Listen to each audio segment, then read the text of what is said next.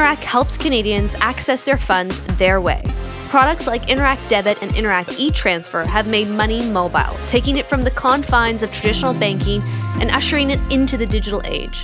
As consumers adapt to new technology, so does Interac. Learn more at newsroom.interac.ca.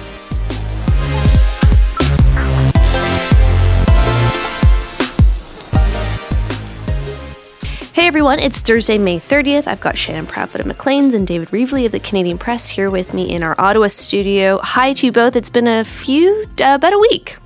Yeah, it's been a two while. weeks, I guess. It's 2 weeks, I guess. Yeah. Right. Yeah, that's right. It's been 2 weeks. We're recording this on a day earlier for a variety of reasons, one of which being that we are, tomorrow will be a busy day here as we welcome the former U.S. President, Barack Obama, to Ottawa. And that sort of is interesting. And I'm sure it'll be a busy day for you guys today with the Vice President arriving in at this point in about 45 minutes. 45 minutes. So let's speed it up here. Come on, Sarah. Okay, so first up, It's not like we have to run out and flag down his car. I don't personally have to. Yeah. But yes, Mike Pence is in Ottawa running around like a crazy person for about 6 hours, and then he's off to Washington again by the end of the day. Whenever I see their itineraries, I feel exhausted vicariously. Oh, I know. Oh my God. I know. I don't know how they do it. But I do know how they do it. But so it's expected, let's just really, really briefly, it's expected that the USMCA will be ratified potentially with his arrival here. Well, the legislation was introduced in Parliament yesterday. There's a process to be gone through. Clock is ticking in Canada because Parliament's going to rise. The bigger challenge is actually in the States. I mean, right. If the Liberals here want to pass the legislation to actually put the thing into effect, then they have a majority government. There's some procedural stuff, but they have the power to do it. In the States, USMCA has to get through an unfriendly House of Representatives, which is run by the Democrats and is not necessarily eager to give the Republican president and vice president a win. But I think the idea is that Pence will come and this will be seen talking about it with Trudeau, and that'll give the whole effort a bit of a push. Maybe that's why I've seen men walking around with little buds around their neck.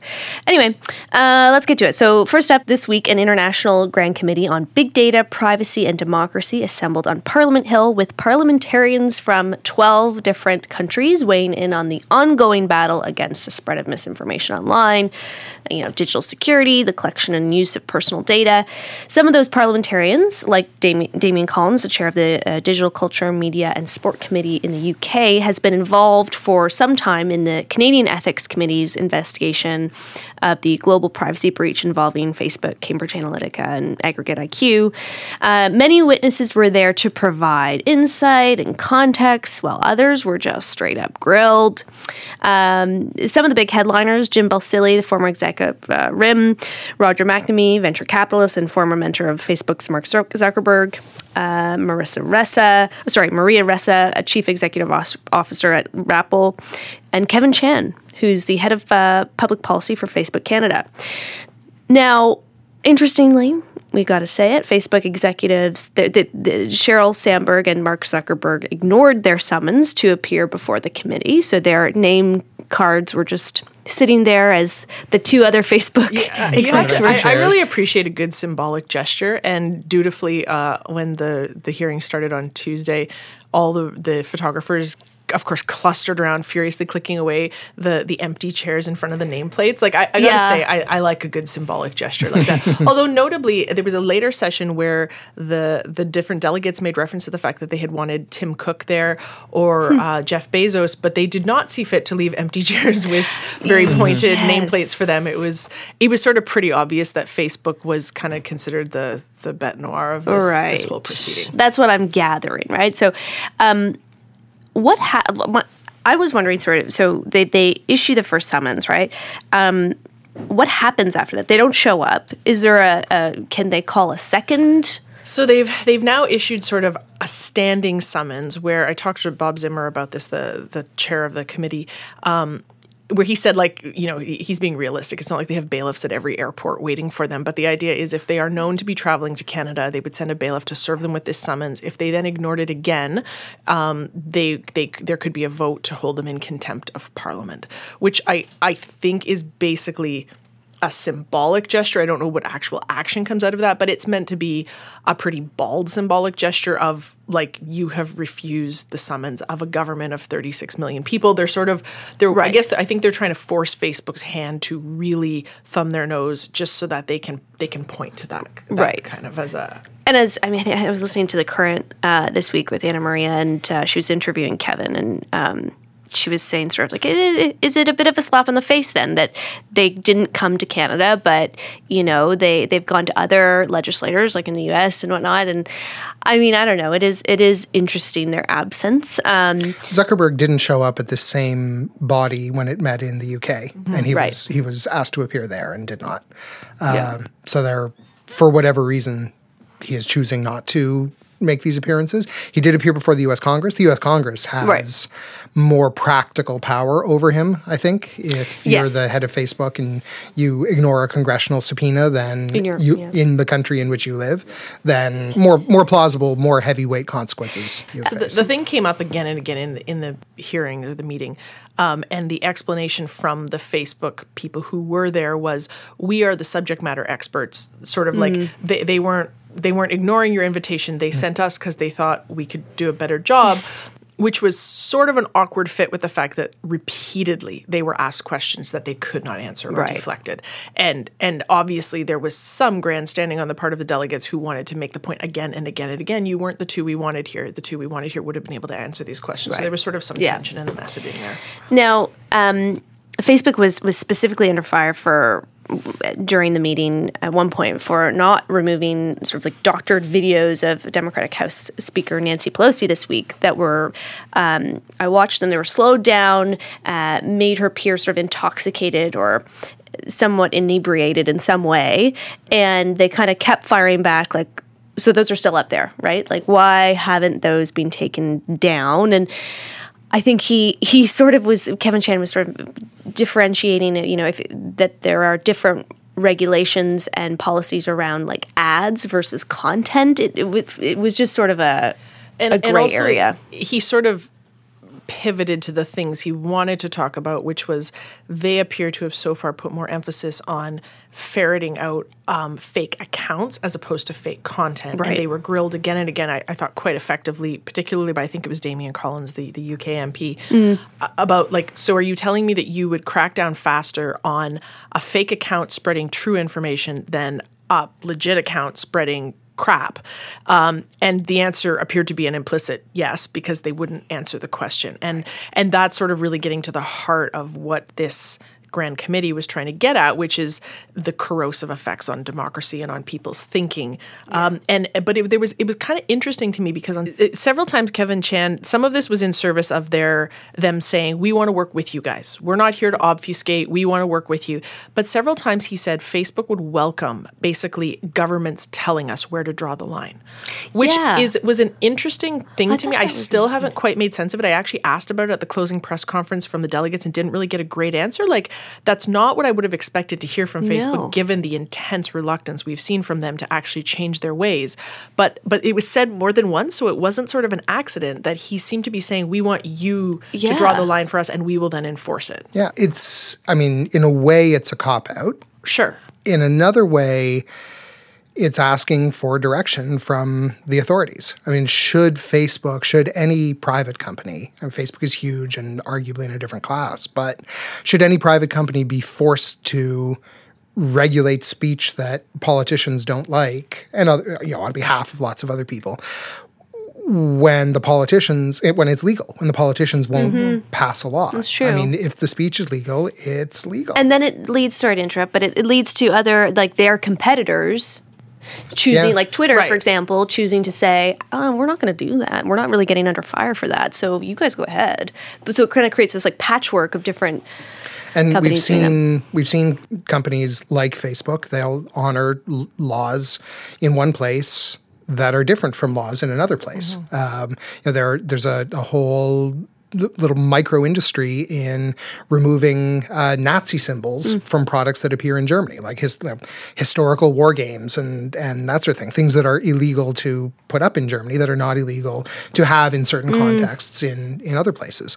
They can act differently in different places if the law is clear on what they ought to do. And people are free to say crap. I know. This is I was walking here. I saw a couple of guys in yellow vests with protest signs just on Spark Street, like half a block away. I only saw them from a distance, but one of them, had no M103, which is a reference to an anti-Islamophobia bill or not a bill, a motion, and no to carbon tax, and you can disagree with them. Yeah. It's part of the discussion. For sure. What they were zeroing in on to some degree in the committee, and it was sort of really interesting to see these MPs from various countries kind of grappling with these issues. And I know kind of the obvious narrative would be, ha, ha, ha, listen to these old people who don't know about the tech. Except I actually thought the questions were fairly sophisticated, and they kind of built, and you could kind of see them trying to find different doors into the issue. They're good and at one that, of the big things they said that seems persuasive to me is that we're not attacking the tech or free speech. We're attacking the business model and the algorithms and the problem is, though, those are black boxes. Like they're saying to Facebook or Twitter or whatever, okay, you have safe harbor defense for having this information. You're not held responsible for the information on your platform. However, if your algorithms are promoting it and surfacing it and pushing it into more people's feeds, that's your responsibility. And that's where you had a lot of talk from people like Roger McNamee about this is, and also Jim Balsillie, fascinating stuff about how the business model here, the thing that's being sold is attention and behavior modification. And so that kind of seemed to be where once the kind of broad, huge range of questions in the Grand Committee kind of found a point, that was it. It was like, we are battling for people's hearts and minds here, and these algorithms are black boxes that, what keeps you coming back, what keeps you staring? Anger and fear. And so the suggestion is that it is the most inflammatory content that is promoted, and that is the responsibility of the companies. But it's so subtle and tricky, and it's all brand new. There's not, like Jim Balsillie said, this stuff isn't the new oil, it's the new plutonium. We are dealing with a categorically and behaviorally new thing that is unlike anything else. Right. And so what do you do with that? And to elaborate on the challenges here, this Pelosi video, people saw it because President Donald Trump tweeted it. Oh. And it's doctored to make the Speaker of the House of Representatives look impaired somehow. Totally. And he is making the case, posting the video, which is invented, doctored as evidence that she's unfit for office, essentially, and should not be taken seriously. This is a new kind of behavior from the top politician in the world. I know. That our system of liberty and democracy and free speech and letting private companies do their thing is not really designed to handle. Right. And I think what we're seeing is the system trying to figure out what to do, and there are no obvious answers. And it's really hard. There's human nature on top of that too, because I feel like if you took however many followers Donald Trump has, and you could show each of them a forensic breakdown of what was done to the video, a lot of them would go, I don't care. Either sure, of course you would say that, or doesn't matter. The underlying truth is still that the Democrats are the devil, and we got to get them out of there. There's also and can you even fact check or rationalize your way out of what makes people want to believe these things in the first place, or even enjoy them knowing that they're not true? And I think that's an idea that I ran across, and it seems very obvious now, but that people like reading stuff even if they know it's false. Or mostly false. Or they would say, how do you reinforces their priors and fires them up. Yeah, and it's hard. People feeling fired up. It's hard to police intent. That's going to be a huge. There was no. What Chan's point was, there's no really context to that post. So, okay, well then, it's pretty clear to us and to people who might understand this kind of thing that was doctored, but not everyone would know and not everyone would care. So. It was a particularly hot button issue given that on Monday, just hours before this committee started, Facebook and other tech giants like Google and Microsoft and whatever signed on to a Canadian Declaration on Electoral Integrity, it's called, online, to try to protect the integrity of our election this fall. And one of those guidelines was aimed at identifying and removing fake content and accounts. Twitter did not join. So again, that's just that. So some do, some don't. And anyway, it's a bit... I think what's noteworthy too is the shift in tone. Like, how long ago was it that Karina Gould first, the Democratic Institutions Minister, first spoke about what became C-76, right? And remember the very first line, I think we even might have talked about it here, or maybe we weren't going that far back, was we expect them to comply, because the original criticism was, well, there's no teeth here. Like, how are you going to make them do any of this? And the original line, I think this was like a year ago, was we expect them to do the right thing. When you think about how far the tone and the expectations have shifted since then to, of course, they're not going to do the right thing. We're going to have to make them. Like, there has been a massive sea change in the view of this, like both the urgency of the issue and the perceived willingness of the companies to actually act on things that are talked about. Yeah, and I think we're starting to view these companies not like we used to view Facebook as a platform for grassroots company, people who don't normally have a voice in traditional media, to go onto these platforms and like have a voice, and it was going to this positive grassroots thing, right? And now it's like, no, these are like the sometimes there's a reason these people didn't have a voice in the public square before. And these are the elite. These are the power dominant. And but now they do. Like now they have a superpower megaphone. And I've come to think of it like I worry about like sort of the swing voter version of people listening. Like I worry about almost like a low grade radicalizing effect. You know, we all have people in our feeds. Like, you can see the people who are already married to a hardcore partisan or extreme view in some way, but there's a lot of mushy middle there. People who are, you know, they don't consume the news obsessively like we do. And if something is served up in their feed that looks good, which usually means inflammatory, off they go. And I think that's where the real effect of this is. And I agree. It just feels daunting. From a Canadian perspective, and we have an election in 4.5 months or something like that, crazy. Political parties remain outside of PIPEDA. Protection of data legislation. So meaning they aren't held to the same privacy standards as private corporations. Balsillie mentioned this again, saying that that's sort of like the key to this, that they need to be included in that. And he said sort of like a guarantee that our election's going to be interfered with in some way or another. So it doesn't necessarily feel like, again, I thought we were going to see more progress in this in the lead up to the election. I mean, a Canadian declaration, I don't know if that goes far enough. Again, it relies on the companies to abide by the rules versus setting the rules for them. From the Grand Committee, it looked like it sounded like the way they seem to think is the way into this, the legislators, is through the money end of things, through the company end of things. There was lots of talk about antitrust cases or legislation. There was lots of talk about the business model. Like, they seem to feel that and you had McNamee advocating just shut them all down temporarily, which I mean seems a bit far-fetched, but it's an interesting concept. So they seem to think that sort of going in through the door of like monetary or corporate legislation in some way is the way to put the brakes on this, or at least put the fear of God into these companies so they'll listen. Because the issue now that you can see them grappling with over and over is we have no leverage. Like, what leverage do we have? Why do they have to be afraid of us? Like, they're not, and they're not here, so what do we got? Or we can't even make them show up. No, but it's almost like a chicken and the egg thing. Like, okay, so parliamentarians are saying, okay, you guys regulate yourselves, and they're saying you regulate us, and the parliamentarians are using their services to then, I don't know, it gets very complicated in terms of who owns what. Like, political parties benefit greatly from the loose standards that are around these. It's a snake eating its own tail. Yeah, companies. Yeah. And it's in their interests to be able to be loose with this stuff. Right. But I think there is a very real danger of fighting the last war every time. Yeah. That, I mean, it's a known problem for militaries. Like last time things went badly, next time we're going to be ready for it. But the next war is always different. Yeah. And we've got a fairly clear idea, I think, of what happened in the States in 2016. But what happened in the States in 2016 is not what's going to happen in Canada in 2019. Right. It's not what's going to happen in the States in 2020. Right. So being ready to make sure that the thing that happened last time never happens again is probably not going to be enough. Right. The system has to.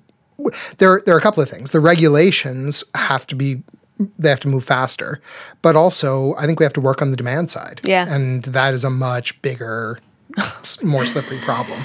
I so despair of that. I was at a public policy forum workshop last week on this exact thing, digital democracy and disinformation, and they were walking us through very practical stuff about how to fact check videos or still photos and figure out where they came from. And so we walked through all this. It was very fascinating. But then I asked, but what if the audience doesn't care? Like, what if they don't want us to fact check and nothing we could show them, we can keep all the receipts we have, is going to sway them? And to David's point on the demand side, that's where honestly I really despair, because too, like with every month that goes by, as things get more and more toxic and entrenched and tribal, and it's the kind of Michael Lewis idea of nobody trusts the refs anymore. This is what he's on about right now with his podcast, which is, it feels so true. So if nobody trusts the refs, I'm not saying we refs should stop trying, but like to what end? Like it feels like there's a certain slice of people who are still interested, but there's a certain slice that are not. And I just don't know. It's depressing. It's depressing a little bit. We could go on all day, honestly, about it.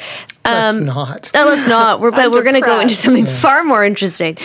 Going independent. So the two former Liberal cabinet ministers at the heart of the SNC-Lavalin controversy, Jody Wilson-Raybould and Jane Philpott, formally announced this week they would run in the fall election as independents. This after both women resigned from cabinet and were then ousted from caucus as a result of the ongoing SNC affair. Wilson-Raybould was first up in her press conference, with Philpott closely behind, both in their respective ridings. I want to get your feedback first on how this was announced and what you thought it could be. Like, there was a press release, I think, sent out last Friday evening, right, saying that this was going to be happening on Monday. Two of them in quick succession. Yeah. Right. And so we all, okay. Clearly coordinated. A lot of people thought they'd maybe go to the Greens. Did you guys think, what was your initial thoughts when you got that? My first thought was they're going to the Greens. Yeah. It seems like a fairly natural fit. They've certainly been circling Elizabeth May, and Elizabeth May has been circling them. And in fact, after they announced that they were going to run as independents, Elizabeth May said, I talked to them. Separately, she offered to give up the leadership of the Green Party if Jody Wilson-Raybould wanted it. Like, she obviously tried pretty hard to get them in.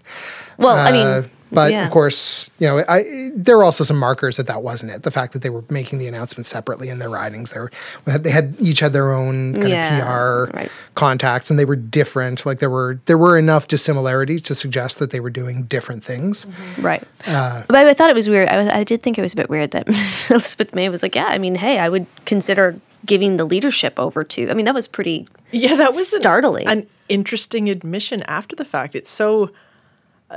A mercenary seems like an odd word to apply to Elizabeth May, but it seems so mercenary, right? Yeah. And I think she clarified it after, I think the headline that went out was like she was going to just pass the crown. I think she clarified she meant after the next election, but it's not as simple as that either. There's got to be a race. It's not hers to give. But. It's not a crown you just pass down the line. I like David, to me, just sort of the most logical things seem to be the Greens, and there were so many signals.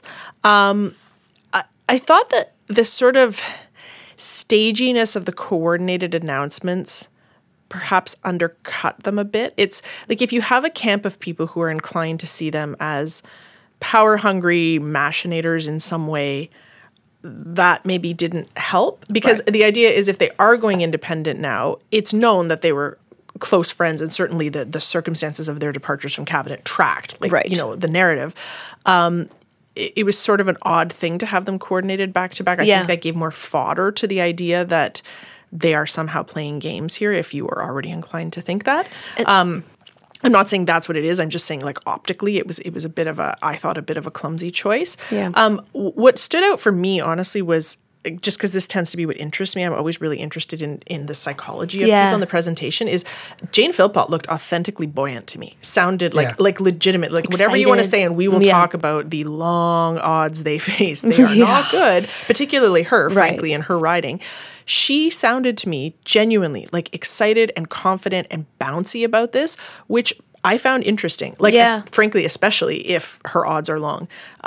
Whatever happened to get them to this point, she sounded pretty stoked to have arrived at it, even if there were a lot of, politically disadvantageous things that led to this, and her political career looks very different now than it did 6 months ago. Yeah, and so it was interesting, and Paul Wells, your colleague, wrote this, like, it was the first time she actually started to, like, sound like a politician, which some people might not actually like. Right, for sure. But and it's a lot, I should ask, it's a lot harder. Jody Wilson-Raybould is just a harder person to read. She's not so much of a heart on her sleeve kind of politician, so it's a little harder to parse where she was, because she has a much more deliberative way of speaking. But Jane Philpott's manner just kind of jumped out at me. And even the symbolism, I'm kind of interested in that too. Like they both were white. The white suffragettes. That was kind of interesting too. And there a lot of their, if we talk about sort of the content of their speeches, a lot of it was about sort of kicking it to the power. Like, one of the mantras that they both originally ran on as liberals, doing politics differently, is sort of something they both leaned on and pushed in these speeches, right? Like, we're going to do it differently. We're going to listen to all parties. It makes me think of that Twitter meme, like 2015, Jody Wilson-Raybould and Jane Philpott doing politics differently. 2019, hold my beer. Right. Doing politics really differently. Really differently. And then they both had this almost like, it felt like an enlightenment of like, hey, we can appreciate elements of all parties and also dislike elements of all parties and stand as appreciate each other and stand as independents, and encouraging others to become sort of independent partisans, which I don't know that it seems. So it seemed to me like they were trying to place their own independent runs at the forefront of sort of a broader movement. They were saying, what we've heard from people is that there's too much of this partisanship kind of team blood sport mentality, which certainly is a lot of the public reaction that came out of SNC because of the particular contours of that, sort of party above all. But they were trying to sort of place their own independent candidacy in the broader context of like, let's all do this differently. When you have to imagine that most other people in Parliament, they like their cozy place on the team bench. Like, there are certainly strictures that come with that, undoubtedly. There are a lot of perks, too, which is exactly why it makes it such a difficult thing to run as an independent, right? You don't have access to the, even kind of minute details, like they can take donations, but they can't issue receipts until the writ drops. They don't have, like, the whole party machine. It's like, buying your paper towels at Costco versus buying them piecemeal at the corner store. Like, they don't have the bulk kind of machinery of a party behind them. They compare. And they sort of seem to be like, Paul did this great thing in his column where he talked about like Jerry Maguire and the scene where he quits and then tries to bring people with them. And so they're sort of at the doorway of the office going, come on, guys, let's go. With the goldfish in hand. I think we're good. Yeah. We're going to stay here. I think I like my cozy communications director who's telling me what to do. But yeah, it's true. Like, their campaigning process is going to be a lot different. They're going to have to raise their money on their own. I think Philpott kind of alluded to that in her speech. Like, okay, guys, like I'm going to be counting on you too. Like, this is going to be all of us in it together. Again, so let's talk about a little bit like the success of their future as independents. I mean, again, Jody Wilson-Raybould, I think, might be in a better standing just given how far her level of success last election around, and in Markham Stouffville for Jane Philpott, the chances are much less likely. Independents have a tough time. Right.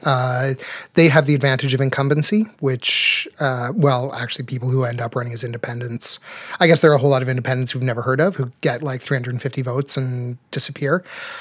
People who That's are true. sitting MPs. We're sort of only thinking of independents who were once on the team bench and jumped off. Like, that's how we're framing it. But you're right. There's a billion of them who are just whoever's. Yeah. That's right. And who have no idea how to run a campaign, who are not really serious politicians. These two are serious politicians. They have run and won before. So they had parties behind them previously, but they've done the work. They've knocked on doors. They are known in their communities. Okay. They've raised money. They know they're well briefed. Like, they're not doing this in their spare time. They are sitting MPs and have cabinet experience. So they do bring more to the table than your average independent candidate. And I think unusually for independents who used to be in party caucuses, there are large numbers of voters who see them as heroes.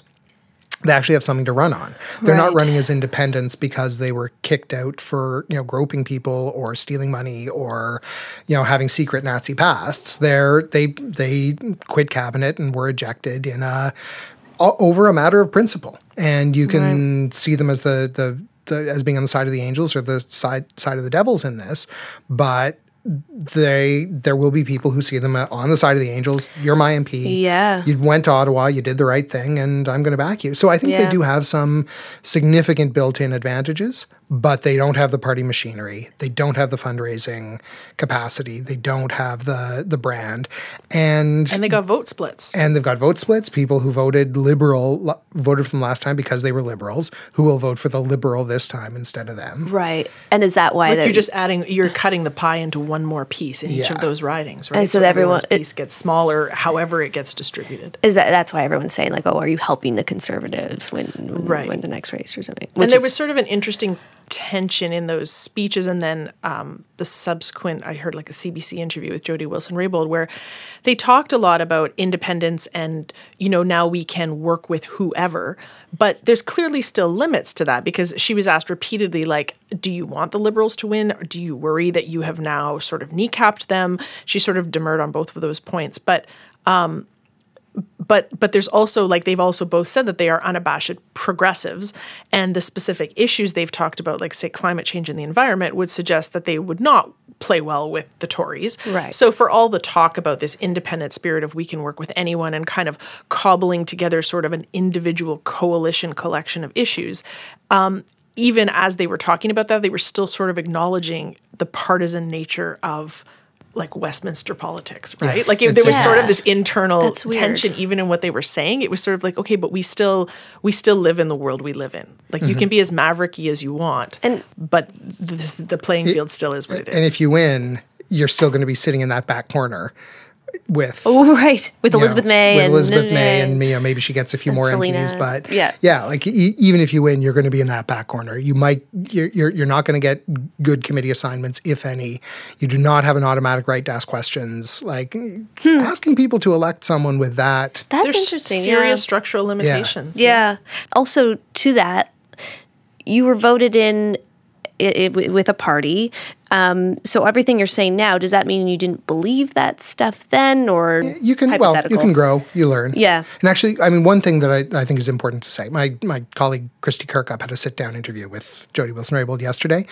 And I mean, one of the things she talked about, and there's been a recurring theme in all this, is she didn't have an end game when all this started. This is not, she says, all in service of some long game that she's playing, and there is a slice of the public you'll never convince them that's true, right? Absolutely there is, yes. But Liz May talked about asking them to join the Greens, and people saying, "Oh, did you try this? Did you do that?" And she's like, "It's hard for me to express how little this was a negotiation. We talked, and it didn't come to be." Yeah. Jane Philpott and Jody Wilson-Raybould. I mean, Wilson-Raybould insists that she's not the one who gave or authorized that initial leak that set all this off about the pressure on SNC-Lavalin. I think it does fit the known facts that this was a whole bunch of people who were just kind of stumbling along trying to do the right thing as they saw it at the time. And I think there's something really refreshing about that idea, and I don't think we should just reject it out of hand. Can I just ask, if they hadn't held this press conference, like, did they have to hold a press conference to say we're going to run as independents? Or could they just... No, she'd be a fool not to. Yeah, okay. That's a good answer. To get the media and whatever. Yeah, get some attention. They need all the attention they can get. And also, like, less cynically, they are figures of great interest, and the question of what they're going to do next was a legitimate news question, right? So it wasn't entirely like this greasy, self-serving thing. People wanted to know. They're and MPs. They're MPs. They have plans. And they're running for office. Right. I mean, people have campaign lodges. People do that. And they represent constituents. Yeah. Okay, got it. All right, moving on. Federal Conservative leader Andrew Scheer made a speech on Tuesday night outlining his party's vision on immigration. Of the few key pillars in that speech, Scheer said he would put an end to illegal border crossings at unofficial points of entry. He said the loophole right now allows migrants to, quote, skip the line and avoid the queue. However, he didn't come out in full force against immigration. I thought, despite polls that show conservative supporters are sort of less likely to be in favor of Canada's more open door policies, he stated there is, quote, no room in a peaceful and free country like Canada for intolerance, racism, or extremism of any kind. He did reinforce, though, that Trudeau has sort of muddied the system and put those who are playing by the rules at a disadvantage, sort of indicating there's a lack of leadership there, maybe. So it seems like he was playing to both sides, or straddling two different ideologies, almost like trying to play nice to the more moderates, but also saying, yeah, we're going to tighten things up a little, which I guess risks being in the middle. I thought it was a really effective speech in a couple of ways and less so in another way. I thought it was a pretty ineffective or mushy as a policy speech. There were no details there, right? Like I kind of came to think of it in my head as his Goldilocks speech. Not too much, not too little, just right. But damn it, I'm not going to put a number on that just right. It's going to be based on the needs of the country. I thought the speech was pretty obviously tailored to rebut all the stuff going around about the Tories and Andrew Scheer are cozy with the extreme right wing, the whole appeared on the same stage as Faith Goldie, which has been, factually debunked, that kind of stuff. But just the idea that they've been playing footsie, or at least disinclined to disavow a particular element, which we've talked about here before with the Yellow Vest protest. So I thought the real point of the speech was to pretty vociferously rebut that. I thought the most effective and most interesting line was, like, if you're here to say that some people are better than others based on, skin color or orientation or whatever, there's the door, you're not welcome. I thought that is the line they can point back to and to keep repeating as a pretty good defense against the liberal line that is increasingly, look at these guys in bed with the nasty elements. And I think Ahmed Hussein, the immigration minister, even like before Scheer took the stage, put out a statement saying, so that's starting to look a bit goofy, right? He hadn't even opened his mouth yet. Right. And they put out a statement saying, look, he's in cahoots with this extreme right-wing element. I also thought it was a really deft speech in the way it kind of located or dismantled the liberal criticism of anyone who's has some things to say, has some critical thoughts about Canada's immigration system, as you can't just dismiss those people as racists and bigots. Right. Certainly some of the people who are kind of dog whistling on those issues, absolutely 100%.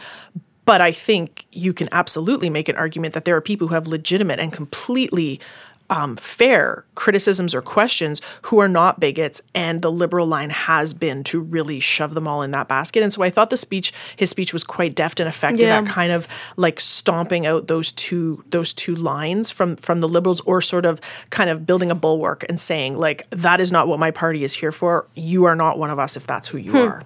That is true. I wonder if that'll be successful, though. If it would have been more, that's another question. If it would have been more successful to be targeting those people who are, or if it would have been more successful 4 months ago, before you kind of let this stuff play out on the margins. True. Like, that's my question. It's a little day late and a dollar short. We're not into the RIP period yet, but there's been several months of this stuff kind of being around the edges. It's gone on for a long time. And so then you kind of wonder, was the motivation behind the scenes like we got to say something to get this narrative to stop, or an authentic, we have to say this? Like it leaves open the door for very cynical kind of politicking interpretations of it. But like in the Harper days, I was talking to a colleague about this. Immigration was high, actually, and even though it's sort of you'd think that immigration is sort of like an anti-conservative thing, but with a focus more on like economic pairing, right, like to jobs and whatnot. But so it feels like maybe Scheer is going back to that. Well, he did say that, right? He said he would emphasize economic category, as opposed to, he sort of said two things, like emphasize refugees who are legitimately persecuted in some way. He didn't say how he would define that, or whether he feels some people, presumably the border crossers he feels don't really fall into that category right now. He'd specify, just as a footnote, focus on people who are victims of atrocities, like people who we think of. Your first thought is someone who is fleeing, people with guns and machetes and that sort of thing, which is kind of the traditional definition of a refugee. Mm-hmm. End of footnote. Back to you. End of footnote. Back to big type in the main part. No, that's an excellent point. And so he said he would emphasize economic class immigrants. And then he also said in terms of refugees that he wanted to shift the focus a bit more to privately sponsored and away from government sponsored, which is sort of interesting in two ways. Like, number one, it's less costly to the government because you have private church groups and whatnot raising money and bringing people over and providing them with connections. But it also tends to be more effective. Like we now know from StatsCan data that of the waves of Syrian refugees who came since the 2015 election, the ones who came with private sponsorship have fared much better, at least in the short period of time they've been here. I read something that after about 10 years, it tends to even out. But that makes perfect sense, right? If you move to a new city where you have 3 really good friends who help you find an apartment, find a job, whatever, you do better than if you move to a brand new place. Yeah. So that was about as much specificity as I think we got from him in terms of quote unquote policy. With that, I was about to say last night because I actually watched the video in its entirety last night. Yeah. It did not take place last night. But it's true, and emphasizing skills training and language tests and stuff like that too. And there are also 2 different streams here. There are immigrants, people who apply to come to Canada, and we can be kind of choosy about which ones we take. And then there are refugee claimants, people who one way or another have shown up in Canada saying, I'm fleeing for my life, please help me. And they're not handled just by the exact same systems. And so it's, I think, dangerous to mix and match these 2, and how the government deals with them is different. So mixing and matching is not wise, because basically you can't choose who applies to for refugee status. Right. They're here. One way or another, they're here. Yeah. Immigrants you can, and so how you approach them has to be different. Yes, right. So sheer sort of drip of policy indications has been somewhat slow, I guess, to get off the ground. I mean, as John Iveson pointed out this week in his column, despite the fact that we don't know a ton of what a conservative leadership would entail, if the polls were correct right now, an election was held tomorrow, he would be leader. I mean, I think what Scheer is trying to do is establish himself as prime ministerial, that he has big thoughts and he has a governing philosophy that will guide him even if things happen, as they inevitably do, that are not addressed in the Conservatives' eventual platform. Here is what kind of person I am. Here is where I come from. Here are my thoughts on big issues. And those are things that you would want a national leader to have. Yeah. He's campaigning to be your prime minister, not leader of the opposition. Right. And so he's got to, after he's been attacking the prime minister in the House of Commons, as is his job, but now he's got to shift his look a little bit. And I think this is part of that process. Yeah. Okay, well, that is all for us today. Can I get your Twitter handles, please? I am at David Reevely. And I am at S. Proudfoot. And I am at Turnbull Sarah. We'll see you next time.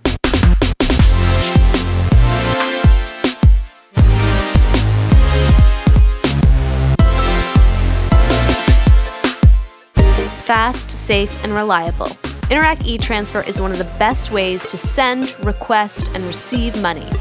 In fact, Canadians used the service to complete 371 million transactions in 2018.